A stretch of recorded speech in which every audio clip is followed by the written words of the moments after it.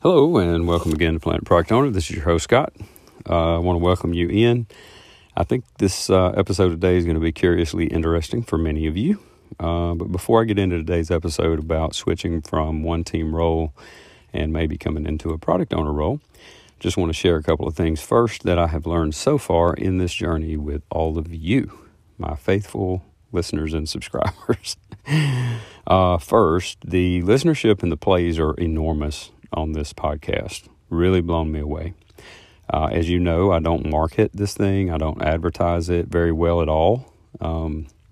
It's primarily based on word of mouth. Maybe some good searching will get you here too. I'm thinking that's kind of why you're stumbling on this podcast, because I really, like I say, don't advertise it much. But I really want to thank you for your support. Shamelessly, I would like to plug my Venmo and Cash App IDs with you that you can find on the description area of the podcast. So I call that the Feed Scott Fund.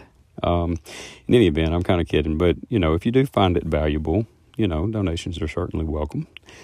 The next thing I'd like to cover with you before we get going, I want to thank you all for your encouragement, your feedback, and your questions. Today, I'm actually going to do an episode around a topic that I recently got from a listener, and I love those things, so keep those things coming. I get a lot of emails, and I'm sorry if I don't get right back with you, but I do, I do read through them, and I do try to address a lot of your topics and questions on the podcast.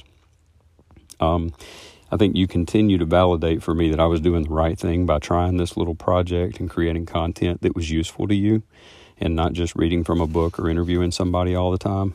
I think that's that's what makes us unique here at what we're doing together. Finally, I want to bring you all kind of up to speed about the podcast itself and what I'm doing, particularly those of you who are new and joining in and listening for the first time today. So I essentially put the art of being a product owner on a third grade level to you, and we talk a lot about the art of the product owner. Now, we don't just talk about the product owner, because even though, the product owner operates primarily in the Agile space, and so I do try to address many things in the Agile space as well. So it's not just about product owners that we do here. I normally tell you before I get going into the topic, this is for organizational leaders, or this is for Scrum Masters too, or this is for the dev team, or it's just a product owner discussion today. So as you're kind of filtering through and sorting through some of the previous episodes, I again apologize that I messed up the order of those things with going back and reformatting a couple of things out of there and taking out some dead air and all of that stuff. But I hope that the quality is getting better. Sorry for the delay again. This COVID thing and over the summer has got everybody whacked out because the kids are driving everybody crazy, and we're running around trying to find masks and all that stuff to go along with what we're doing every day. And, life has just changed for us, so we're trying to figure that out, right? I say all of these things to float an idea out to you. I feel that what you're getting here is a little different than just reading a book, following a guide, taking a test, getting a cert. That's not what we do. You're learning about thinking patterns and taking away clear action items, I hope, that will help you in your day-to-day operations in your role so you can be more effective. That's really what I wanted to provide here. And I have largely focused on the art side, but I think we also have to realize that there's a science side to this as well. And I don't ever want to really marginalize or neglect, the science of what we do. I just think that a lot of stuff out there today seems to be like wash, rinse, and repeat stuff. And I don't know what kind of value a lot of the organizations are getting out of implementing a framework to monopoly house rules, right? That's really not the way you're going to get it done. You're not going to get the most impact out of doing it that way. So that leads me kind of to an announcement, I guess. So I'm considering taking this little project of mine to the next level. I think that having some audio is good, but everybody knows that a lot of this stuff is just the tip of the iceberg. And there's content out there that I've been promising to get you that I really don't know how to present in an audio fashion. So I think you guys would benefit from some handouts and some templates and visual aids that I've either developed and created on my own, or I've borrowed them and refined them and made them better, or I've called them, and said, no, this sucks. I'm not using this. Nobody else would either. But I also think you'd benefit from a different perspective on the science of all this as well. So I think that many organizations, again, lack the art behind the science. And that's when they flip the script on everybody when they go through their agile transformations. And I feel like that's why I'm here. I feel like this project has validated the need for folks like me to coach you and your management teams and some other folks in the space. And, because a lot of times we get stuck in what I call the spin cycle. We're in the agile spin cycle, and we just get stuck here. So I'm going to go out on a limb here, and I already get a lot of email from you. So I know I'm probably setting myself up for a mini disaster, but I am asking that you would take a minute and email me, scott@planetproductowner.org, with a yes or a no, and maybe just a quick summary or a line or two of what you and maybe even your organizational leaders would want me to cover if I did blow the lid off of just having a podcast alone and I started hosting more content. And, it's obviously probably not going to be free, right? But it'll be cheap. I mean, my gosh, you're getting this for free. It's cheap. You're getting good stuff. In any event, I'm starting to formulate an entire journey of agile transformation from like executive management down to a team level and even to a team player. Content like that, I'd love to be able to share that to a much broader platform than just strictly audio. I hope you guys would be interested in such a thing, and if you are, I'd really like to have your support in helping me get the word out, just like you're already doing with the podcast. So there's that. That's my 5-minute sales pitch. Y'all like that? All right, so let's shift gears and dive into a topic. And yeah, like I said earlier, this topic was sent in from a listener, which I love to get. You know why I like that so much? It's because it's relevant. It's something that you need help with, and if you need help with it, then likely someone else is too. So let's buckle up and get to Planet Product Owner. Let's be honest, oftentimes larger organizations tend to just simply stress out folks, when they make a switch to some kind of agile transformation. And we find ourselves filling roles that are really not fulfilling anymore to us. With that, I find in a lot of cases as well that, and managers, organizational leaders, whatever, I'm going to kind of speak to you for just a minute here. You may tend to try to stick square pegs into round holes. Right. See, the issue with many agile transformations is that we take project managers and convert them to scrum masters, and those are not the same kinds of people. Now, I'm not saying they can't learn it, but there's some habits to break. There's some habits that are good for you in that role that you get from another kind of role. And there are some habits that you really need to leave in the other position and not let them commingle. It's bad. We take mid-level managers or senior business analysts and program level kind of people, and we make them product owners, and sometimes that works out and sometimes that doesn't work out, right? Just, again, there are some things you have going for you to help you in that role, and there are some things that you really got to break loose of to be successful into that spot. We ask QA resources sometimes to become a team member on the air quote Scrum team. When this happens during like your organizational transformation, what happens there is that we got multiple roles to fill, and we're not really sure how to fill them because it's all new to us. We don't really know what to expect, and it's not like we're going to go out and just let everybody go or dump them into the basement and then rehire an entire staff, right? That's not the way it's going to work in your organizational transformation. I'm going to use that word anyway. Now, so as it is new to management making these decisions, we also have to remember that it's new to you when you land in one of these spots, right? I had a listener one time tell me that he was moving from like kind of an implementation coordinator role into a product manager, a product owner rather. And, we had a little conversation about, hey, this is, here are some of the things you got going for you. Here are some of the things you're going to have to kind of adapt to or adopt within working in this role, So it's not that transition is not impossible. It's that you have skills that you can use in parallel that will match up to, what I would consider some attributes or characteristics of the new role, as long as you've been working kind of in a space that, is similar to what you're going into, I guess. Trust me, though, when I tell you that I feel your pain. Been there, done that, got a t-shirt, all of that business. And so when you think of the life cycle, or even just any lifespan of something, right? You think of the newness of it, then you got the learning curve and the excitement, then you got the adoption of being where you are and accepting where you are, then you got kind of get comfortable because you've mastered it, and then you get burned out because it's the same crap all over again, right? And it's time for a change. I feel you. I get it. Totally get it. But sometimes, you're in a QA or a Scrum Master team role or whatever, and a product owner position opens up, and you're interested in it, right? So your first thought is, maybe I'm not sure that I can do that, but I really want to do it. Well, let me tell you something. The want to part is the biggest part of it, okay? The want to part is the biggest part of it. Now, sometimes you're just not a good fit for it, and that's okay, because you're probably a good fit for something else in the big scheme of things, and it may not be a product owner, and I don't mean that to say that it's a downward move either. I would say maybe it's a better upward move for you. You have to really, and I think it was, I don't know, maybe it was Michael Jordan that said it, you have to imagine yourself being great before you can be great, right? I'm kind of paraphrasing, but I've used that quite a bit when I'm coaching. So being a product owner is not for the faint of heart, okay? But it's also not just an exclusive group of ivory tower seats either, and suits. That's not what it is, okay? So I think there's some encouragement there, I think, for you.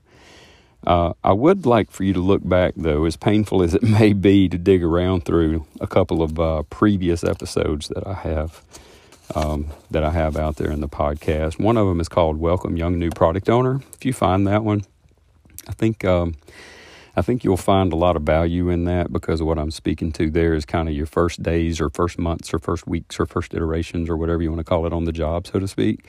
And it kind of lays out a pretty good plan for you if you're new to the role.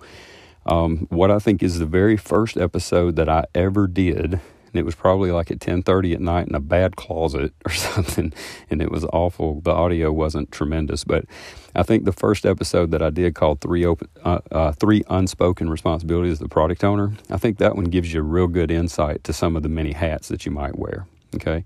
There's another one out there about the hats that the product owner wears. I think that's a decent one to catch up on too if you're new to the role.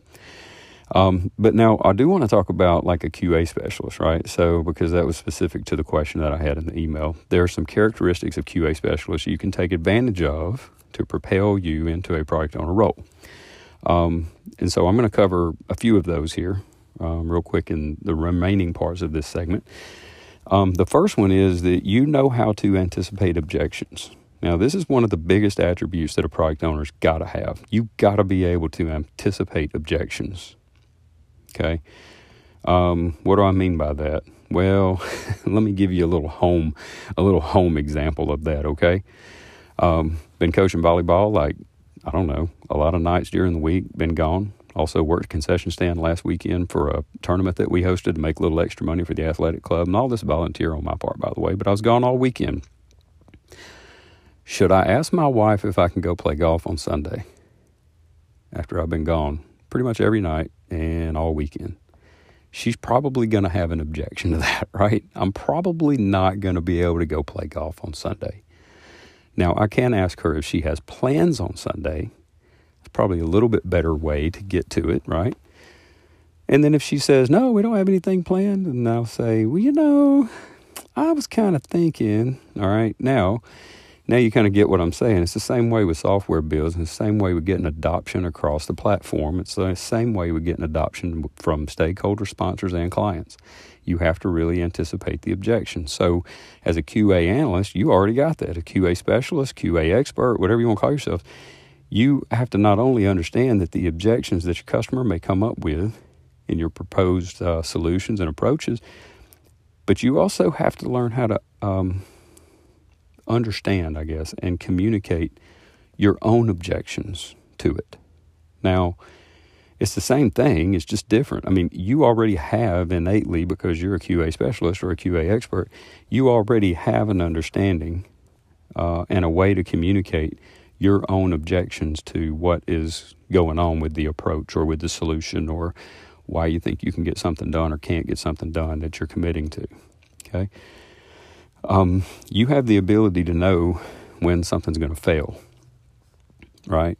And you probably already understand why it's going to fail. Because, I mean, remember, you run, you pass, you fail, right? Because business rules and all that stuff, something that speaks to you, you already got all of that. You got a list of business rules, and you can check against that set of rules. Now, that's going to kind of bring me to the second characteristic that you have, which is you know how to script and test. Okay, Scott, what does that have to do with being a product owner? Well, and product owners, listen, I mean, I'm going to kind of wrap this up for you and hope you get it. So product owners, do pay attention to this. As a QA expert, you already know how to script out functionality. As a product owner, you are, if you move into that role, you're just going to switch gears from following the script to creating a script. Okay. Now, I've been asked a question before. Doesn't that kind of fall outside the lines of a product owner role? My answer is a resounding no. The reason I say this is because as a product owner, you have rights as a team member as well. And you have to help the rest of the team focus on a test-driven approach. Now, I'm not saying test first, test in the middle. I'm not saying you have to do it a certain way.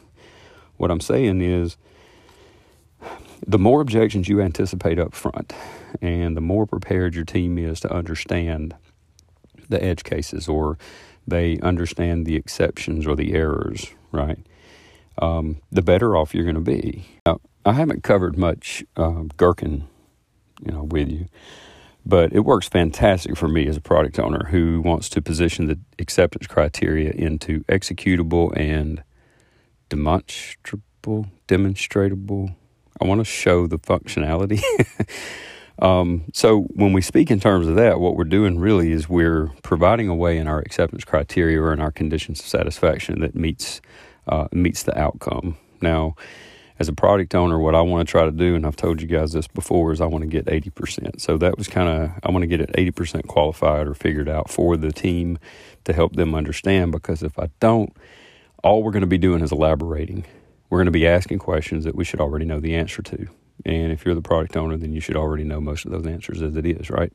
So I'm not telling you to write it all, but I am saying that as a QA expert or a QA member, you already know how to script the stuff. You already know what you're looking for on how you're going to test it, how you're going to fail it, And I think that's an important trait or characteristic for you to have. And I think it's something that transitions over very well and make you a really effective product owner if you take advantage of that.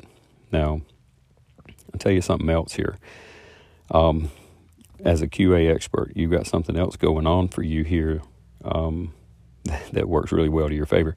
You have the ability to say no.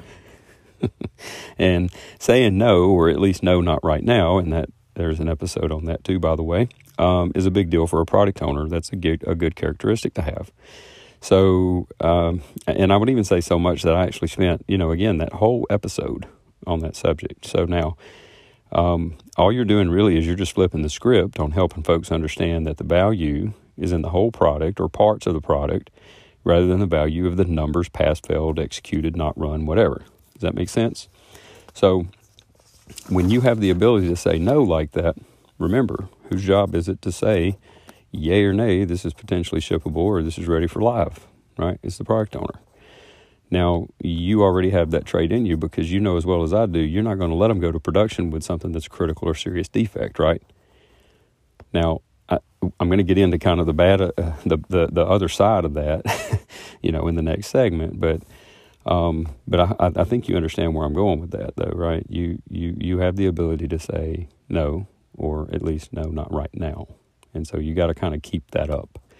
I think one last characteristic that I think QA expert has going for them is that they have exposure to the sequence of events. Y'all remember the precondition, trigger, post-condition scenarios I've talked about in other episodes? Now this one is kind of a blessing and a curse. I'll talk about that one in the next segment. This could be good or bad, and I'll tell you why. It's because I don't already have to tell you that you're. This is kind of, let me say it this way. Depending on your tester face, right? What is your tester face? You either have the team in your corner or they just literally really hate to see you coming, right? I mean, or which QA expert are you? Because I can tell you the truth. I've had QA folks work on efforts that we've had, and I would tell my team, like, gosh, I don't tell him about that, So, but then, he would inevitably find it, and then it's back to the drawing board, and it's like, my gosh, okay, you're so stickler, for the requirements and all of that stuff, but the users are not going to be impacted by this. So can we just agree to let it go? Let me just see where you are on a scale of, teams in your corner or team hates to see you coming. And here, let me help you with that a little bit to kind of expand it on it a little bit and give you a little bit different perspective. So are you the tester that's going to wait on things until the end of the show to close the curtain on everybody and tell them to go home, tip the waiter?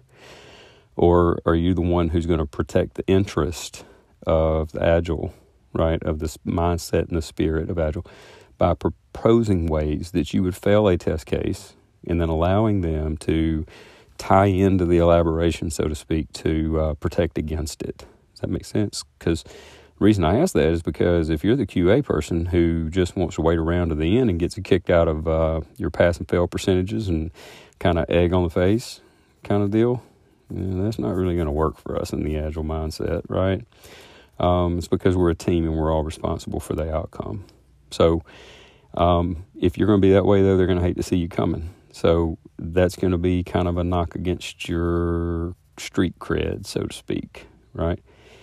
Now, all said, I think you have, obviously, within that same deal, that's one of the areas where I think you have the biggest strength. You already know the sequence of events that have to be followed in order for the thing to work right. You already know the dependencies. You already know the predecessors. You already know the output that you're looking for. Now, don't get me wrong. I'm not saying that you actually specifically know everything about any given domain, but the main point of it is, like I've shared with product owners in the past, is that conceptually you understand that these things have to exist in order to have some outcome that you're looking to get. Make sense? So I think that thinking pattern puts you at an advantage. So I hope that helps. Just a few areas there where I think a QA person a QA expert or a QA lead or whatever would work into a product owner role. Now, in the next segment, I want to talk about some of the things that's might going to give you some trouble if you're looking to jump into that role. So stick around. We'll talk about that in just a sec. So there's obviously some good traits that you have and some stuff that would move parallel with what you're doing today as a QA expert or a QA lead going into a product owner role. I think the biggest thing that you guys got to overcome when you're thinking about doing that is really just the confidence factor. I think that's the biggest thing. It's the confidence factor. How do I overcome my own objections, because I don't feel like I'm a great communicator or I don't feel like I'm this or that. Remember, I'm giving you a lot of information here on how to improve your art as being a product owner. But if you look in the guide, at the end of the day, I don't care what your organization says. Your job is to maximize value of the work produced by a team, right? That's really it, right? So if you can do that, you may not be the best communicator in the world. Okay, who cares at the end of the day if you can talk or not, right? At the end of the day, are you driving are you driving the results of that test? Are you maximizing the value? Are you optimizing the way that it comes in and out? Are you delivering a good product? Got to deliver. That's really it. So don't beat yourself up. I think, however, there are a few things that are kind of innate to your personalities. Just knowing what I know about QA folks, that you need to just be aware of and be on the lookout for. Right. First thing that comes to mind for me is that you're a stickler for the details. You already know the consequences of not having that stuff laid out. That's a good thing, right? But it's kind of a blessing and a curse. Like I say, the thing is, the thing you want to defend yourself from is getting too deep into the details. You got to learn how to learn and let learn, okay? Your communication strategies with the team, that's going to be vastly different than what it is today because you're kind of catching them somewhere or you're helping them understand why you're going to fail this or why you're going to pass this or what it would work. even helping them prevent it by telling them every time that, that there has to be a change. And what has to happen is you got to change that, and you got to kind of flip the script on yourself, and you got to say, okay, now how am I going to lead them to the answer? But you can't do it for them anymore. And that's just the deal. All right. I think there's another episode out there about being the boss, not being the boss, being the leader, but not being the leader. It's that kind of deal. I mean, what I found most effective is when I lead the team to the victory without being in front. I mean, that's kind of what you're doing, I've also recommended in the past your communication strategies are centered around the team finding the answer. So you really have to shift gears into that mindset, and that's something that needs to start to pretty much day one. I mean, whenever you start getting into these things, into the stories or into the elaboration or whatever it is you're doing. And the reason I say that is because, I've said this before. If you do it all, they don't have anything to do. Coders want to code. They want to solve problems. I've said that millions of times on this podcast. They want to be the ones to solve the thing. You have to ask them. You have to prepare the what for them. So as long as you get the what, let them figure out the how. Let them figure out, what they have to figure out on there. I mean, and I'm not saying just throw them out on a desert island somewhere with no water. I mean, you got the water in the story. You got the water in the acceptance criteria or the condition of satisfaction. You got that in the definition of done. Your team should have that already, right? I am saying, though, that you have to lead them more into finding their own answers and helping them understand why it's a good question to ask. Make sure they're asking the right questions. And if they're not asking the right questions, just come back with them and say something to the point of, can you ask me a different way? I don't quite understand. Why are you asking me that way? It all goes back to those simple little communication strategies that we've talked about, and that'll help you kind of turn the curve on that. Now, along the lines, that same weakness kind of thing, along the same point maybe, here's another challenge I think you got to prepare for, and it's about the details again. So you expect it to pass to your liking as a QA analyst, right? As a QA lead. Well, you may or may not get that outcome anymore as a product owner, right? Because as a product owner, you have to make the call on when it's ready to go. So I'm not saying to throw out your standards, throw your standards totally out the window and take home the best next thing sitting at the end of the bar. That's not what I'm saying. I'm saying you have to have a balance there between the value and the delivery, okay? Does that make sense? And you got to focus on the majors, not the minors. You can't focus on the minors anymore as a product owner. You have to. You let the team focus on the minors. You focus on the majors. Okay, that's hard sometimes already for what I call natural product owners, because a lot of us are entrepreneurial. A lot of us are kind of take charge kind of people. We want to get things done. We want to move in the right direction. But you, QA lead, you QA person, you are going to be in a special category for this, because you have standards that are way higher than what the rest of the world have, because you're a quality expert, okay? So you can't wear that on your shoulders, because if you start wearing it on your shoulders, then you know what's going to happen? You're not going to lean toward progress. You're not going to lean toward progress, and that's important for us as product owners. We have to lean toward progress, and we have to make sure that, hey, look, we got 2 escape defects. We got 2 escape defects that we didn't find in all of our testing. We got one that we knew we rolled out with, and we're willing to take that risk. That, what are you going to do? You're going to hold up the whole build because it doesn't meet your expectations? I don't know. So when you do that, what you're telling the team is that they suck, they didn't do a really good job, and they didn't get anything done this PI or this quarter or this sprint or this iteration or whatever, right? I mean, you're not telling them that, but that's what they're hearing. I promise. Nothing's ever good enough for my product owner. Nothing's ever good enough for my PO. You don't want to be that product owner, right?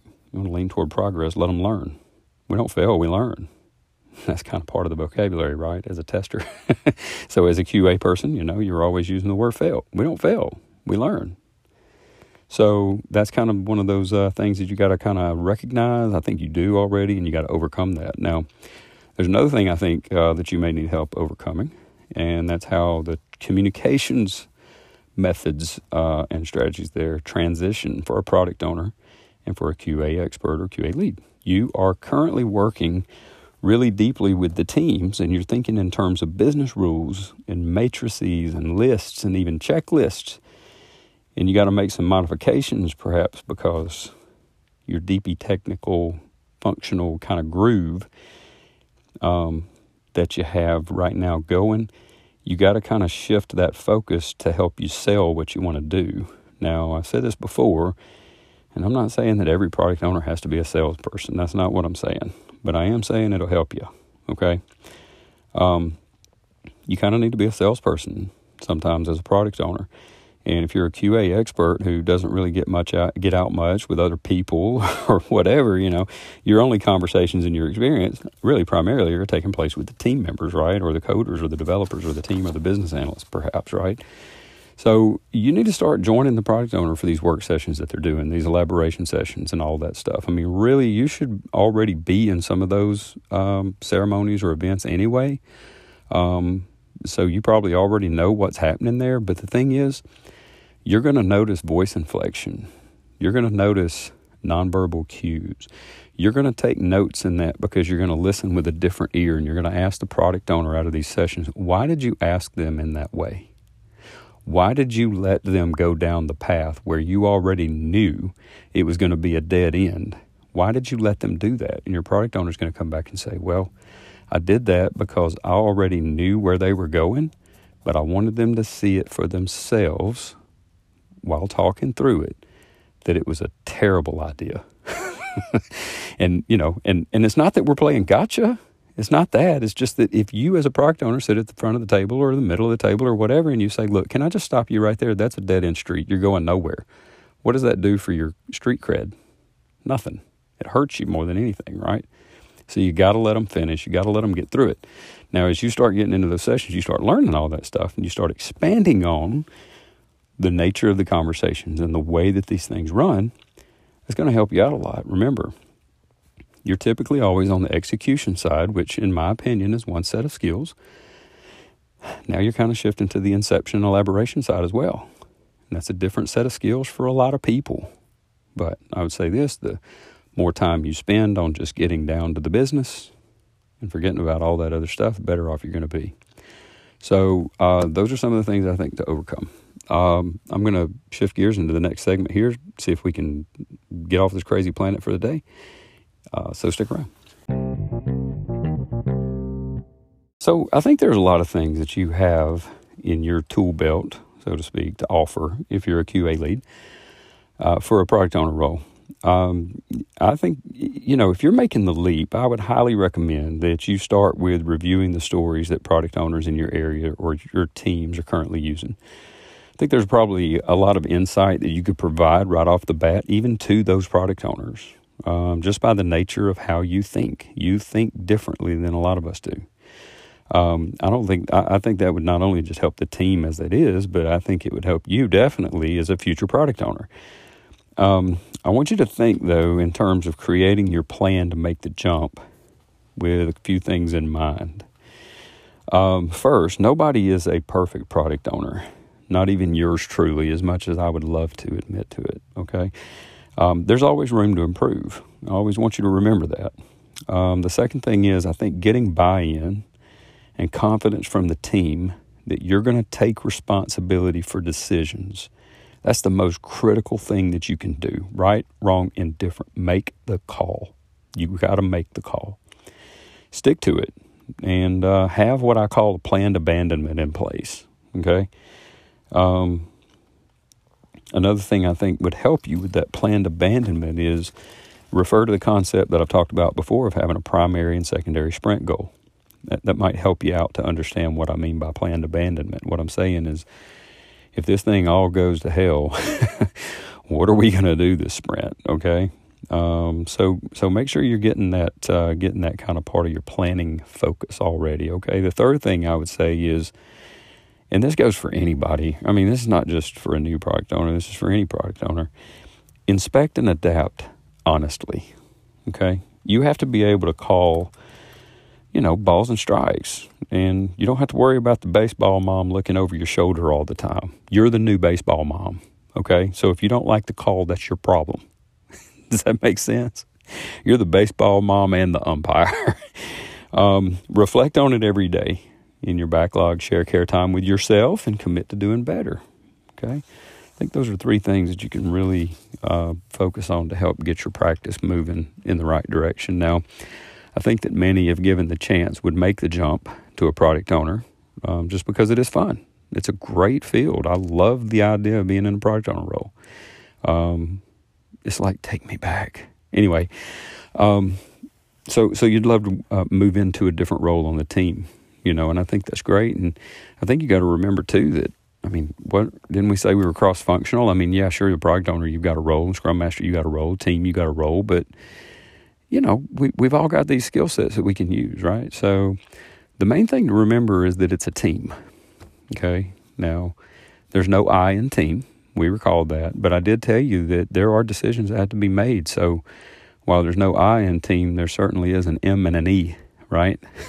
So you have to put your fingerprint on the direction and the characteristics and the kind of the personality of this team. You got to put your fingerprint on that, your own identity on that. And you got to keep that in mind and blend that with what it's going to take to maximize the value of the work that's being done. Finally, I would say, don't defeat yourself right out of the gate. There's a first time for everything, and maybe this is your chance. And I would love to get your feedback on that too. Listen, thanks again for joining. I hope you found this episode useful. Until next time, have a safe, fun, lean journey, my friends.